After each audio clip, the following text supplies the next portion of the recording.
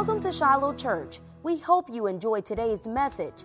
If you are in the Jacksonville, Florida area, please join us for worship or watch our services online at shiloh.church. Thank you. Matthew chapter 22 is our text for the day, and I want to focus specifically on verses 34 through 40. Do my private devotionals and personal study from the English Standard Version, and I want to read publicly from that translation of the scripture. It reads, verse 34, "But when the Pharisees heard that he had silenced the Sadducees, they gathered together. And one of them, a lawyer, asked him a question to test him. 'Teacher, which is the great commandment in the law?' And he said to him, 'You shall love the Lord your God with all your heart, and with all your soul, and with all your mind. This is the great and first commandment. And the second is like it. You shall love your neighbor as yourself. On these two commandments depend all the law and the prophets.'" Amen. This is God's word. You may be seated.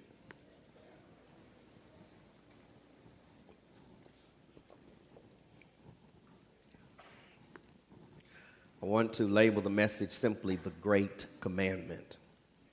The Great Commandment.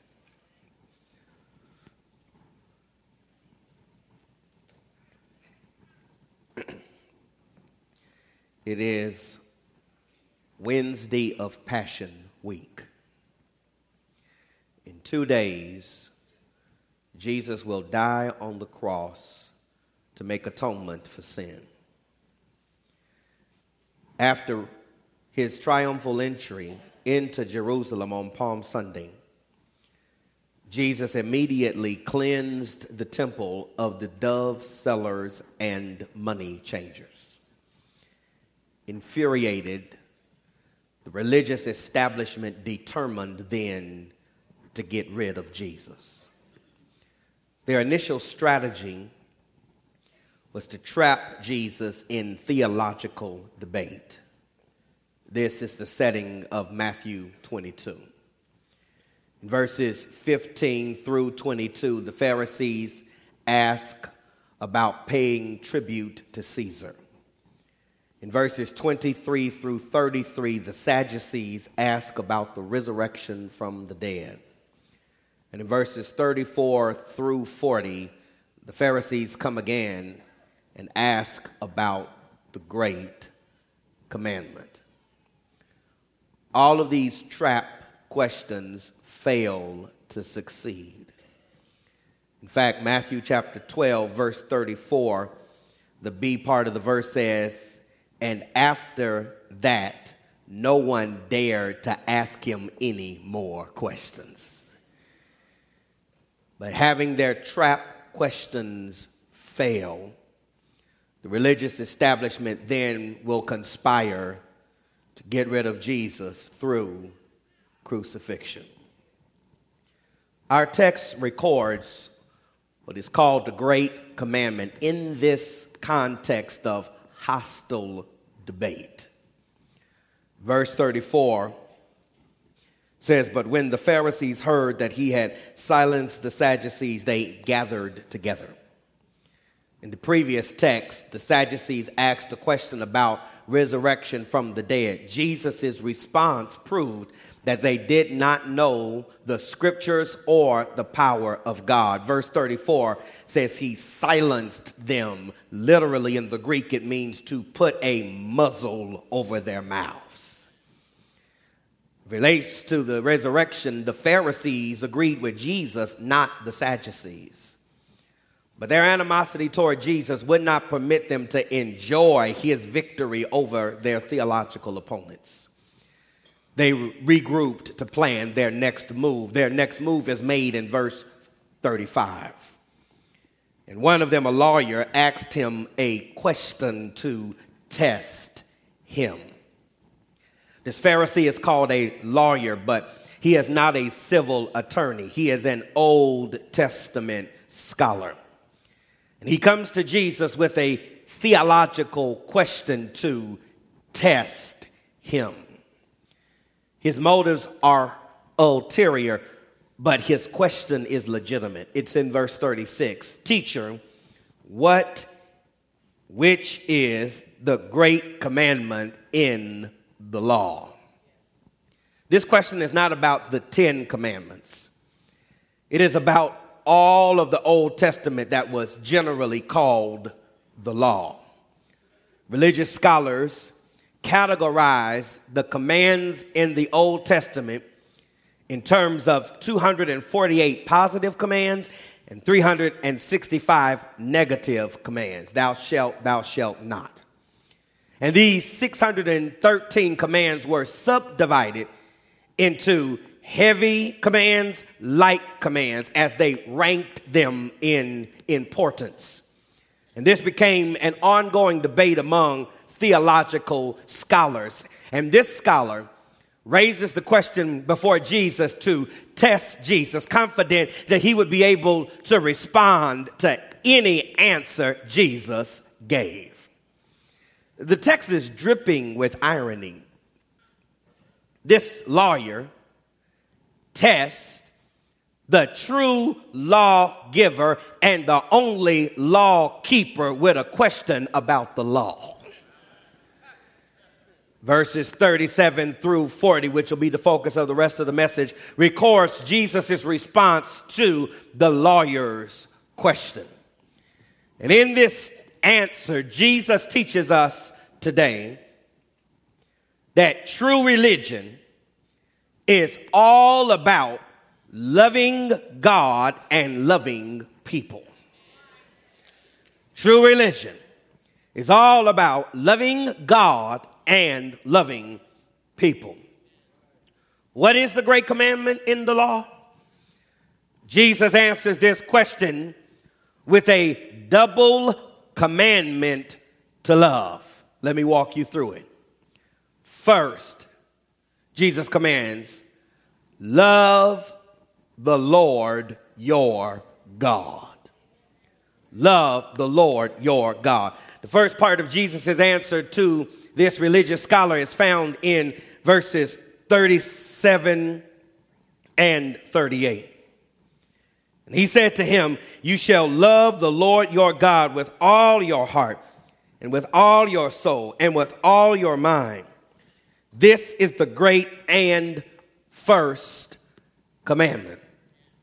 Consider the elements of this great commandment. There is first the essential duty. In response to the lawyer's question, Jesus says, you shall love the Lord your God with all your heart and with all your soul and with all your mind. This is a direct reference to the Jewish Shema. It is in Deuteronomy chapter 6, verses 4 and 5.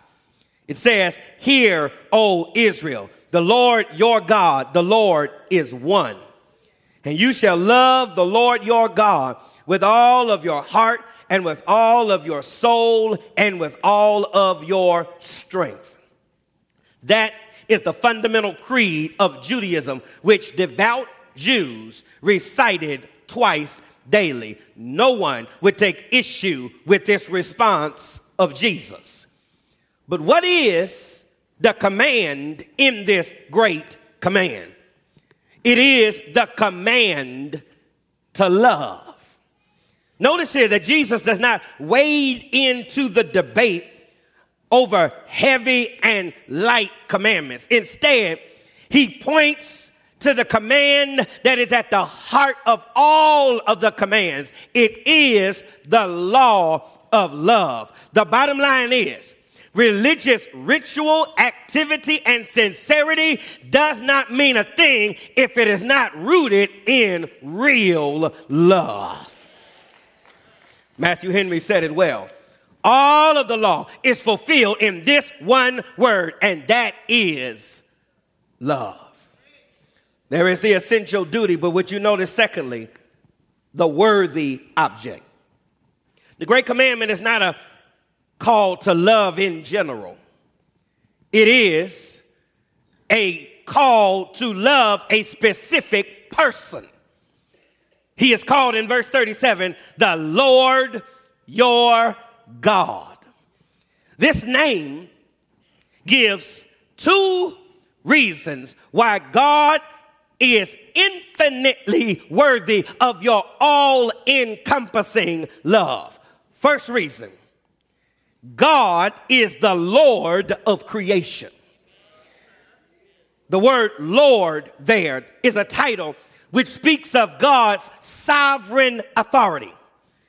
God created the heavens and the earth, and God reigns over the heavens and the earth.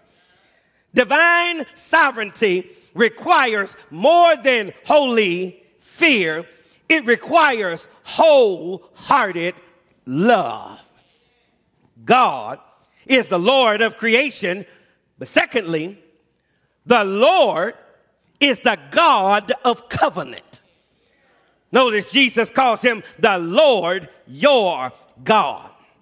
That is, the Lord of heaven and earth is the God of Abraham, Isaac, and Jacob.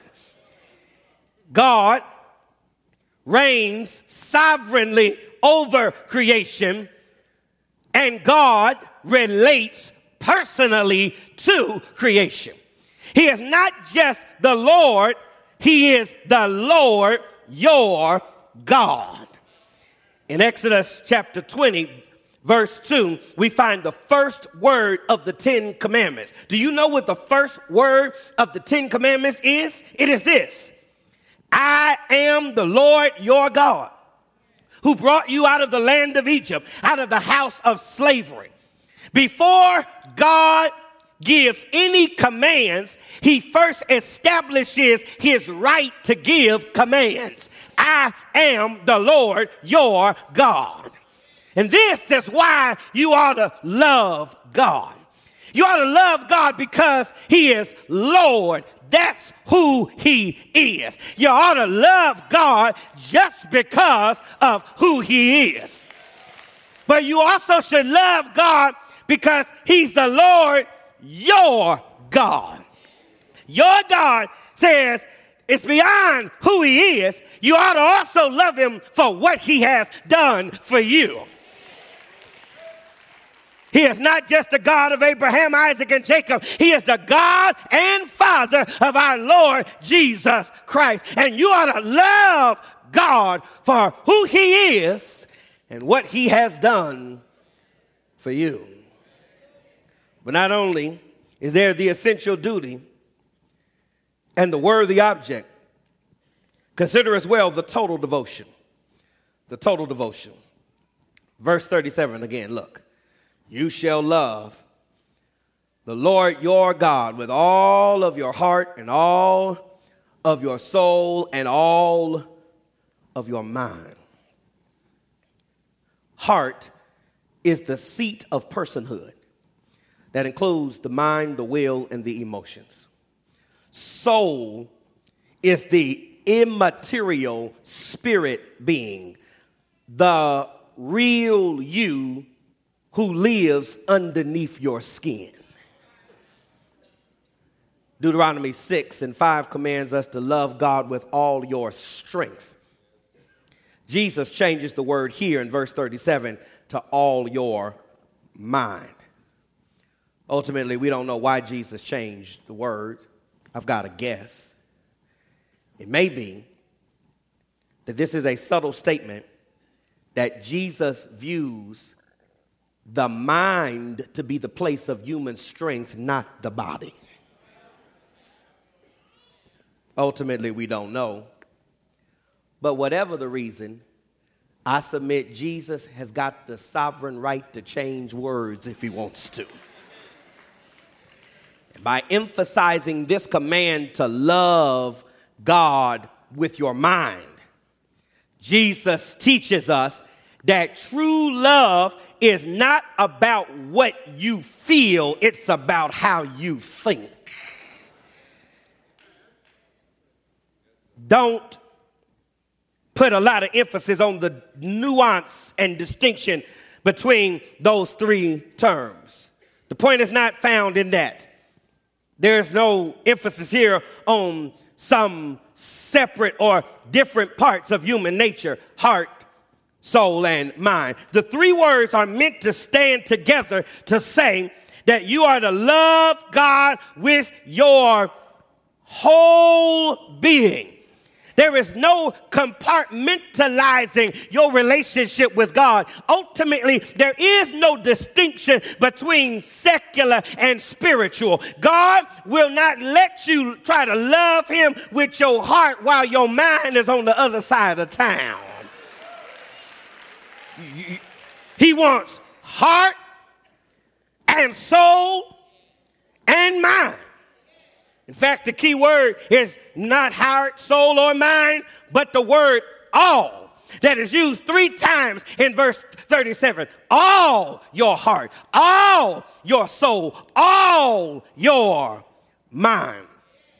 That is, you are to love God with everything you are in every possible way. God desires, deserves, and demands your total devotion. But then note the ultimate priority. I'm at verse 38 now. It is Jesus' comment on verse 37. This is the great and first commandment. He calls verse 37 great and first. Great is in the sense of great test. It's the heaviest. It's the ultimate command. First is not first in order. It's first in rank. This is about priority and preeminence and prominence. He is saying here that no commandment is more important than the command to love God. Loving God is the chief duty of true religion. Nothing that has taken place this morning means anything if at the end of it all, you don't really love God. St. Augustine said it this way: love God and do whatever you please. This is not a license to do whatever your sinful nature desires. It is a bold declaration that says if you truly love God, it'll change your nature so that you'll desire the things that are pleasing to the Lord. Psalm 37 verse 4 says it this way: delight yourself in the Lord, and he will give you the desires of your heart.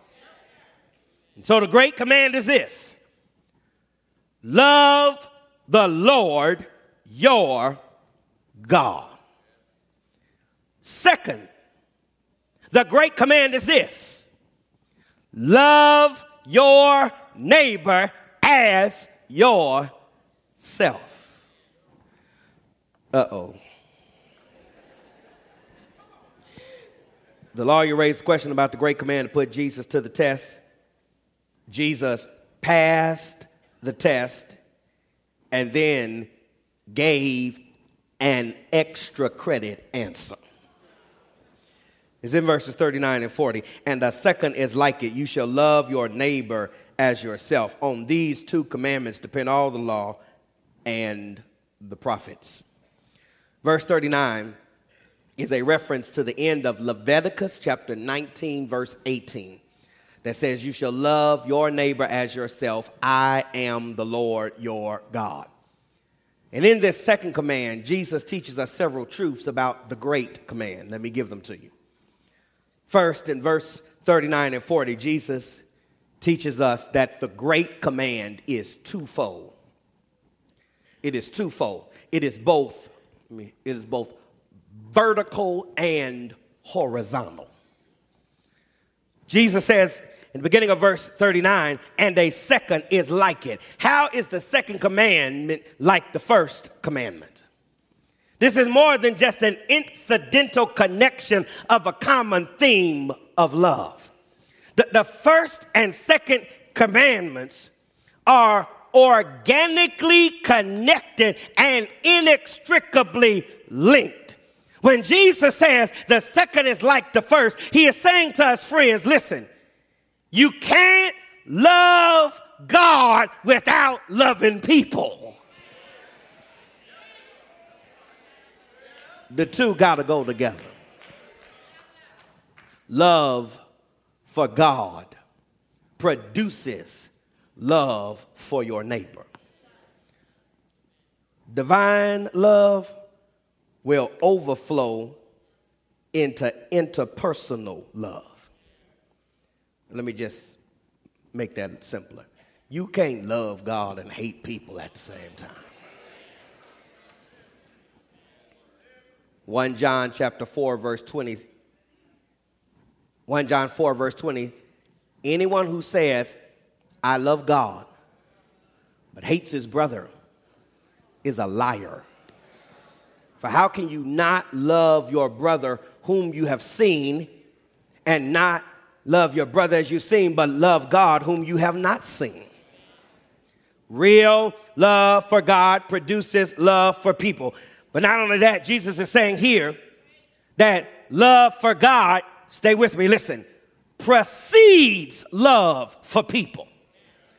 The link between the first and second commandment is essential, but even more essential is the order of the two commandments. You got to love God before you can love people. You don't really love God if you don't love people, and you can't love people if you don't love God. When I wrote that sentence, I had to ask myself, is that actually true? And I declare it is. You can love people in the sense of care and devotion and attraction and commitment and affection and all of that without any regards to God whatsoever. But you can't love people the way Jesus is talking about here without regard. Jesus is not talking about affection or attraction or devotion or warm fuzzies. This is, if I may be technical, this is agape love. And for the record, the word used here for loving God is the same word used here for loving people. It's agape love. It's the big New Testament word for love, which is a sense of goodwill that acts in the best interest of the one loved to the extent of self-sacrifice, even if the one I love ain't worthy of my love. If that was too much for you to chew, let me break that down for you. It's the kind of love with which God loved us when he sent his only begotten son into the world to die on the cross for our sins. This is how we should love God. God gave us his best. We should give God our best. But this is not just Godward, it's manward. It's not just divine, it's human. It's not just vertical, it's horizontal. He says, in the same way, you should love your neighbor as yourself. The Great Commandment is twofold. You can't have one without the other. But also, you should know that the Great Commandment is universal. Universal. Verse 39, Jesus says, love your neighbor as yourself. And this is a direct reference, as I mentioned, to Leviticus 19, verse 18. And the debate about that original text is this. The debate about Jesus' statement is this. Who is your neighbor? You know, this is a big command, but you can shrink it, depending on who your neighbor is. In Leviticus chapter 19, before you ever get out of the chapter, in verse 33 and 34, God says, when a stranger sojourns with you in your land, you shall do him no wrong. You shall treat the stranger who sojourns with you as a native among you. You shall love him as yourself. For you were strangers in the land of Egypt. I am the Lord your God. Hear me, Shiloh. Your neighbor is not merely the person who looks like you. Your neighbor is not merely the person who shares your background. Your neighbor is not the person you are most comfortable being around. Your love for people should be as such that it turns strangers into neighbors. How can you treat a stranger as if they're your neighbor? I love the way the Lord answers. He says, remember, you were strangers in Egypt, but I was nice to you when you was a stranger. We struggle with this. The Old Testament struggle walked right into the New Testament. If you're taking notes, you should jot down Luke chapter 10, verses 25 through 37. It's a different episode with similarities. Jesus is having a conversation with a lawyer who wants to know how to receive eternal life. Jesus turns it back on the lawyer and says, you got a Bible. What does your Bible say?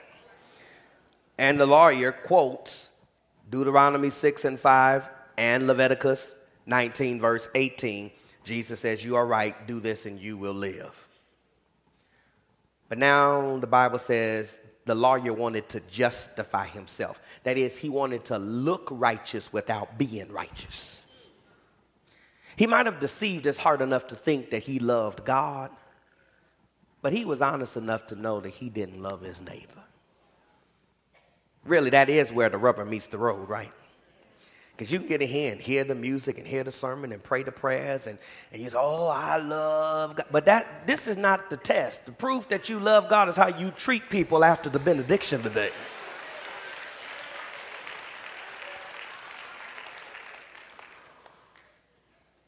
So he just said, who is my neighbor? He knew he didn't love everybody. But maybe he could pass if you just shrink the pool of neighbors. Tell me who I'm obligated to love and who I'm free to hate. Jesus answers in that text by telling the parable of the Good Samaritan. A man falls by the wayside, the victim of robbers who beat him and leave him half dead. The priest and Levi pass by without helping, but a hated Samaritan stops to help. And Jesus, rather than answering the lawyer's question, shifts the question to teach, church, watch me, that you don't find your neighbor by looking in the mirror. You find your neighbor by looking out the window. And if the Lord has placed somebody in your path who you can help, you are obligated to be a help and a neighbor and a friend to the one in need, no matter who they are. This is what Jesus says when he says, love your neighbor as yourself. You don't get to pick who your neighbors are. Whoever God brings into your life for you to help, for you to love, for you to pray for you to assist, you are to be a neighbor.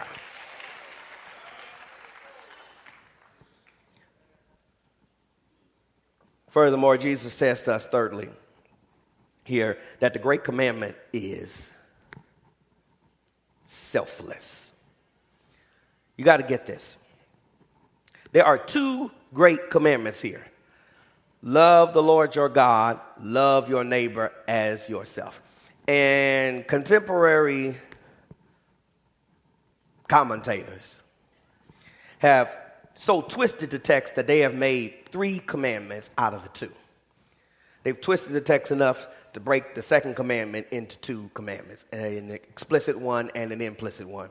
So they say there are two commandments here when Jesus says, listen, love your neighbor as yourself. And they seem to hear Jesus commanding that you both love your neighbor and love yourself. And then you got people running around teaching that you got to learn how to love yourself. And you can't love other people till you focus on you and learn how to love yourself. I was in the Tender Voices Children Choir in the church I grew up in, and one of the hit songs we would sing on Youth Sunday was a song called The Greatest Love of All. There's a part of that song that says, I believe the children are our future. Right. But there's another part of that song that says, learning to love yourself is the greatest love of all. Wrong. That's just wrong. They was screwing us up with that. That's wrong. No. The greatest love of all is to love God with all your heart and with all your soul and with all your mind. And the first runner-up is to love your neighbor as yourself. We can't do those two because we busy loving ourselves. That's our problem. Second Timothy 3:1 says, and be sure of this, that there will come times of difficulty. And then the next verse, he begins to describe the times of difficulty. And the first thing he says in 2 Timothy chapter 3, verse 2 is this: people will be lovers of themselves.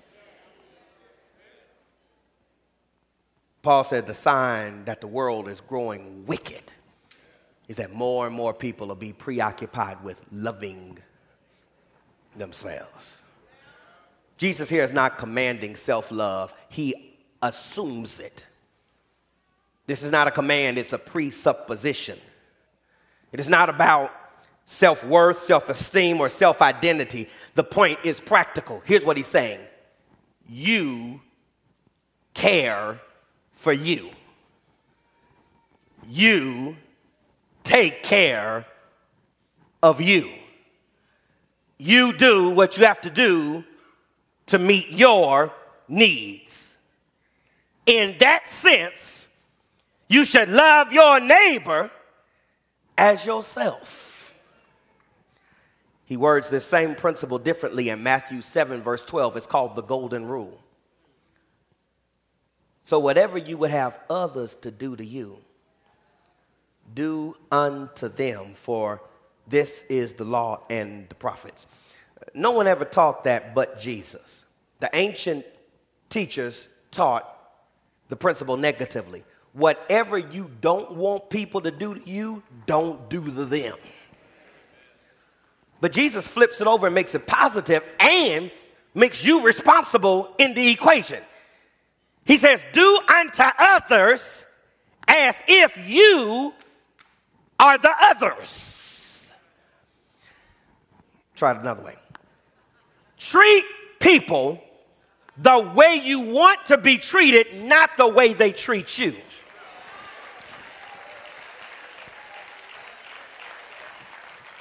Or to use the language of the text, love your neighbor as yourself. One more verse. And in this verse, I want you to see that the Great Commandment is not just twofold, universal, and selfless. One more idea you should get. This second commandment teaches us that the Great Commandment finally is impossible. In verse 40, Jesus says, on these two commandments depend all of the law and the prophets. The word depend is literally hang. Law and prophets is an idiom for the entire Old Testament. Listen to what Jesus says. Jesus says the command to love God and love your neighbor are the hinges upon which the door of Scripture stands. You can't walk in the Word until you build these hinges. Love God and love your neighbor. All of the law and the prophets depend on these two commands. Here, Jesus is not trying to annul the law. He says in Matthew 5, verse 17, I did not come to abolish the law. I came to fulfill it. He is not abolishing the law here. But he is getting us to the essence of the law, the nature of the law, the heart of the law. It is the law of love. He says, you could get all the other ones right if you just do these two things. Love God and love people.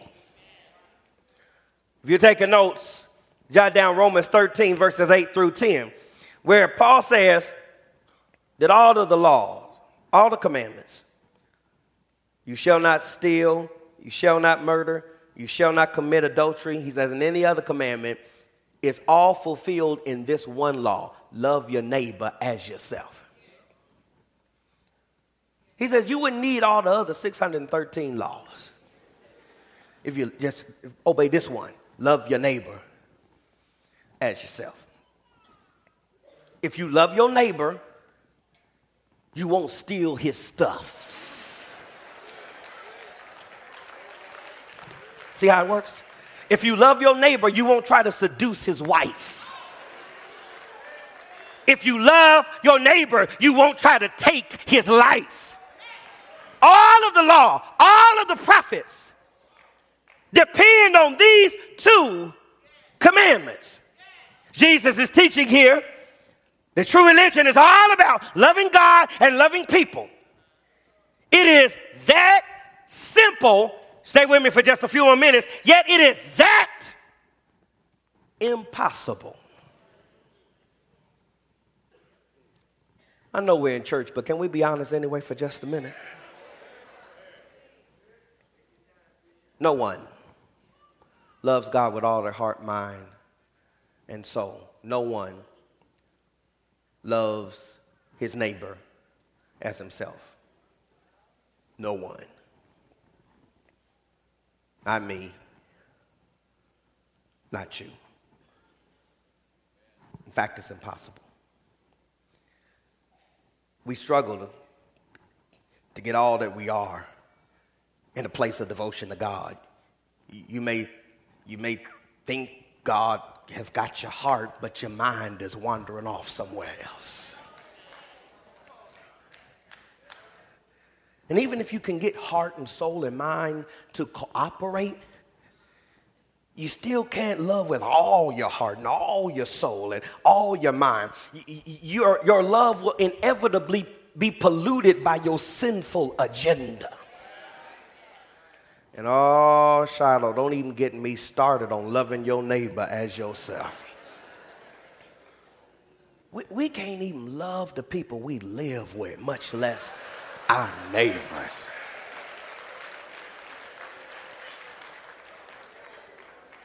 We fight with our family, mistrust our friends, and avoid our neighbors.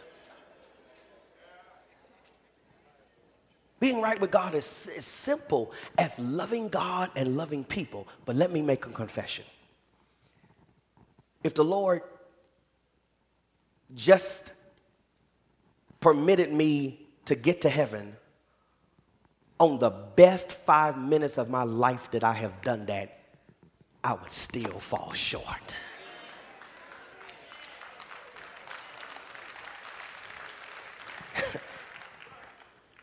It's impossible for us to love God supremely and love our neighbor selflessly.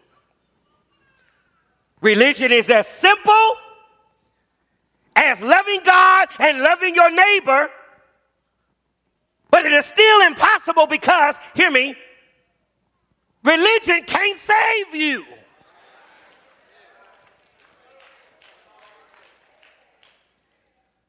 You don't need religion. You need a Savior. You need Jesus.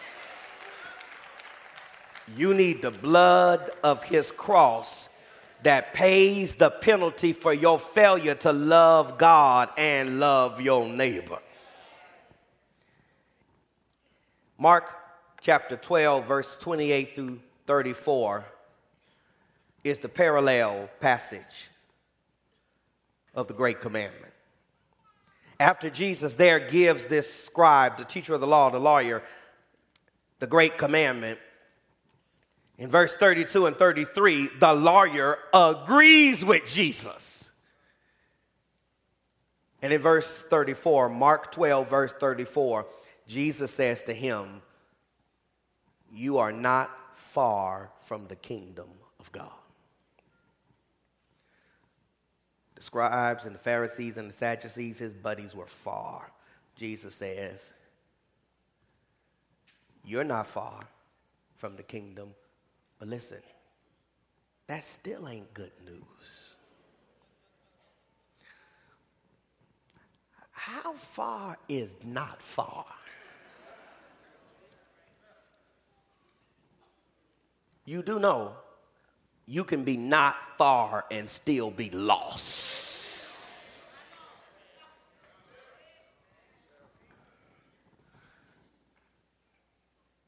We're just being reminded that loving God, loving your neighbor cannot get you to heaven. 1 John chapter 4 verse 10 says it this way: "In this is love, not that we loved God, but that God loved us and gave his son to be the propitiation for our sin." God is angry at sin, but Jesus paid it all.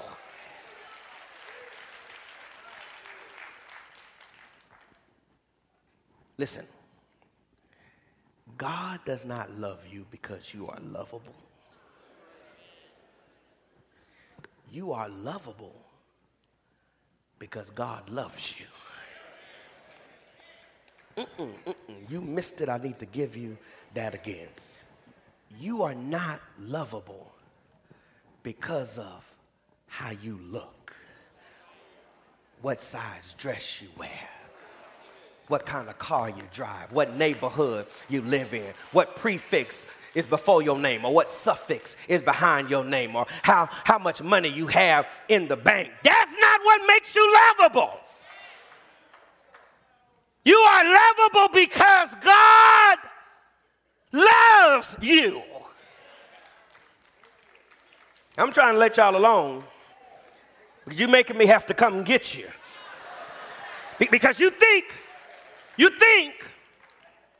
there are people in your life that love you unconditionally. But if they knew certain things about your private world, they wouldn't sit next to you this morning. But here's the good news. God knows every ugly thing that you have done, the hateful things you have done, but he loves you anyway.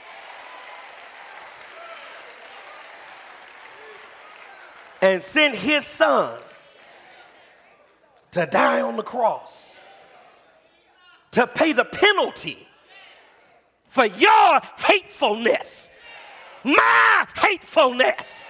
That's love.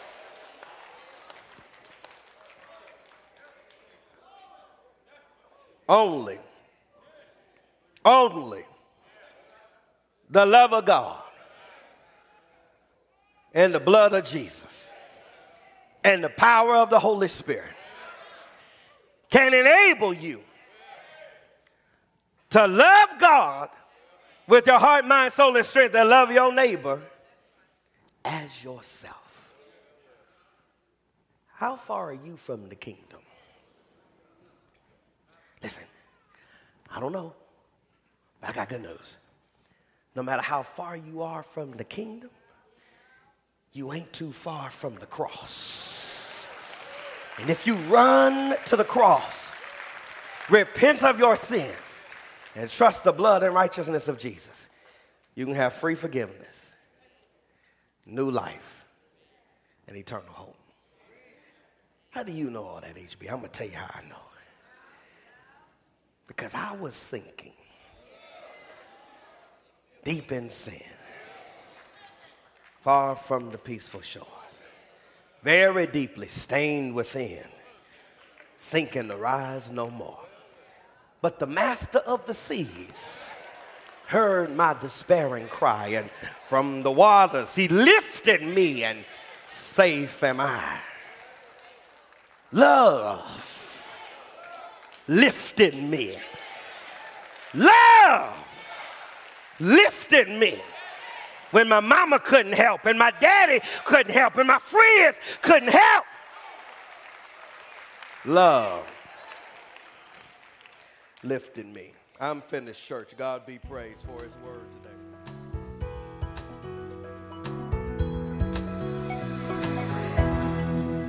We hope you enjoyed today's message. For contact information, ministry updates, as well as our live Sunday morning broadcast, please visit us online at shiloh.church. Thanks again for listening. Have a blessed day.